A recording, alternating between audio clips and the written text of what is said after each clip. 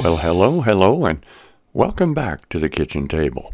If this is your first time, this is Arctic Eric, and you have found Fika with Arctic Eric. Certainly looking forward to spending a few minutes with you and trusting that God, by His Spirit, will encourage you today. If there's anything we need, it is to be encouraged. There's so much out there that wants to discourage us, even in our own thoughts, in the words of others, and in the news, and from all different sources. But God, He desires to use us to encourage one another. So again, welcome to the kitchen table. I've been thinking about something that I've noticed over the last 40 years, and that is a continual decreasing in the reading of the Bible by many, many folks. In fact, it seems even those who are students of the Bible, quote unquote, aren't quite spending as much time in it as they once did.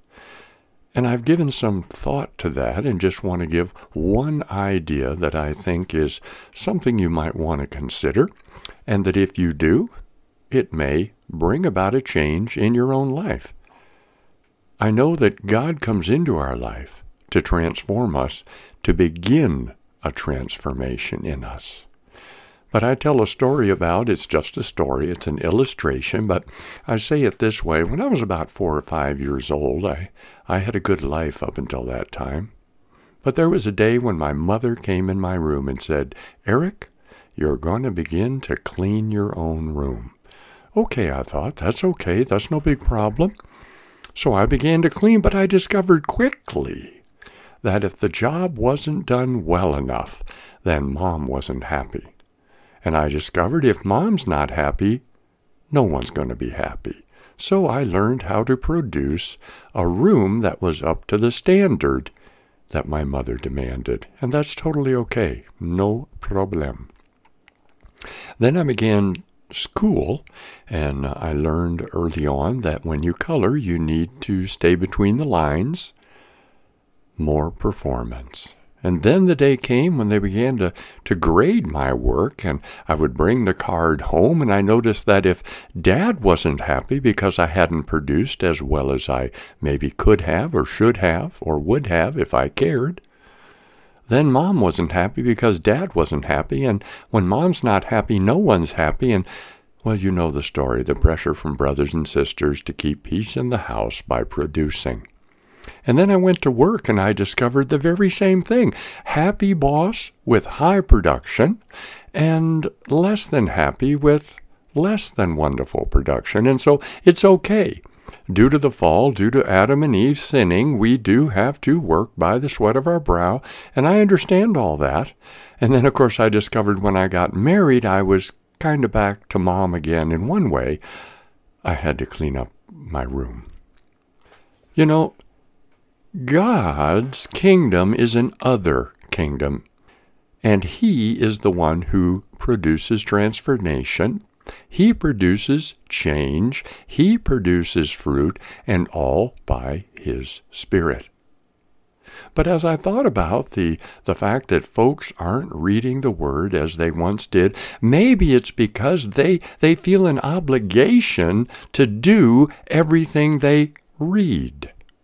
Or they get information overload because they're looking for information rather than seeking the one who wants to bring transformation, that the Word of God shows us what God wants to do in the process after He purchases us to transform us. Marvelous what He wants to do by His amazing grace through the indwelling person of the Holy Spirit. But if we don't know what God wants to do, or if we read the Word as though we're to do it, or we're only to be informed, and then we're able to say, well, I know that.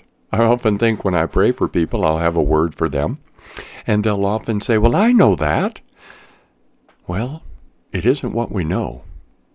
It's what we allow the author of that eternal knowledge to do in us. You know, most of us, if we're Christians and we've read our Bible or been taught, we know that in Romans chapter 12, we're told, don't be conformed to this world. You know, I like when God asks us to do things because He only asks us to do what we cannot do without His power, strength, and ability, His grace at work by the Holy Spirit. So don't be conformed to the Word, but be transformed by the entire renewal of your mind. Your mind is renewed, it's transformed by the Word of God. But if we have a production mentality, we read the Word, our thought life is changed, but then we're again trying to produce that transformation ourselves. We know in 1 Thessalonians chapter 5, near the end of the chapter, it declares that the God of peace Himself, He who began a good work in you, Himself, the one who loves you Himself, He'll separate you, He'll sanctify you, He'll cause you to be pure and holy. He will continue the work that He's begun, so that when we read the Word of God, we're seeing what God wants to do so that we can rest from our work. God is not Mom, who's saying, clean room or I'm not going to be happy.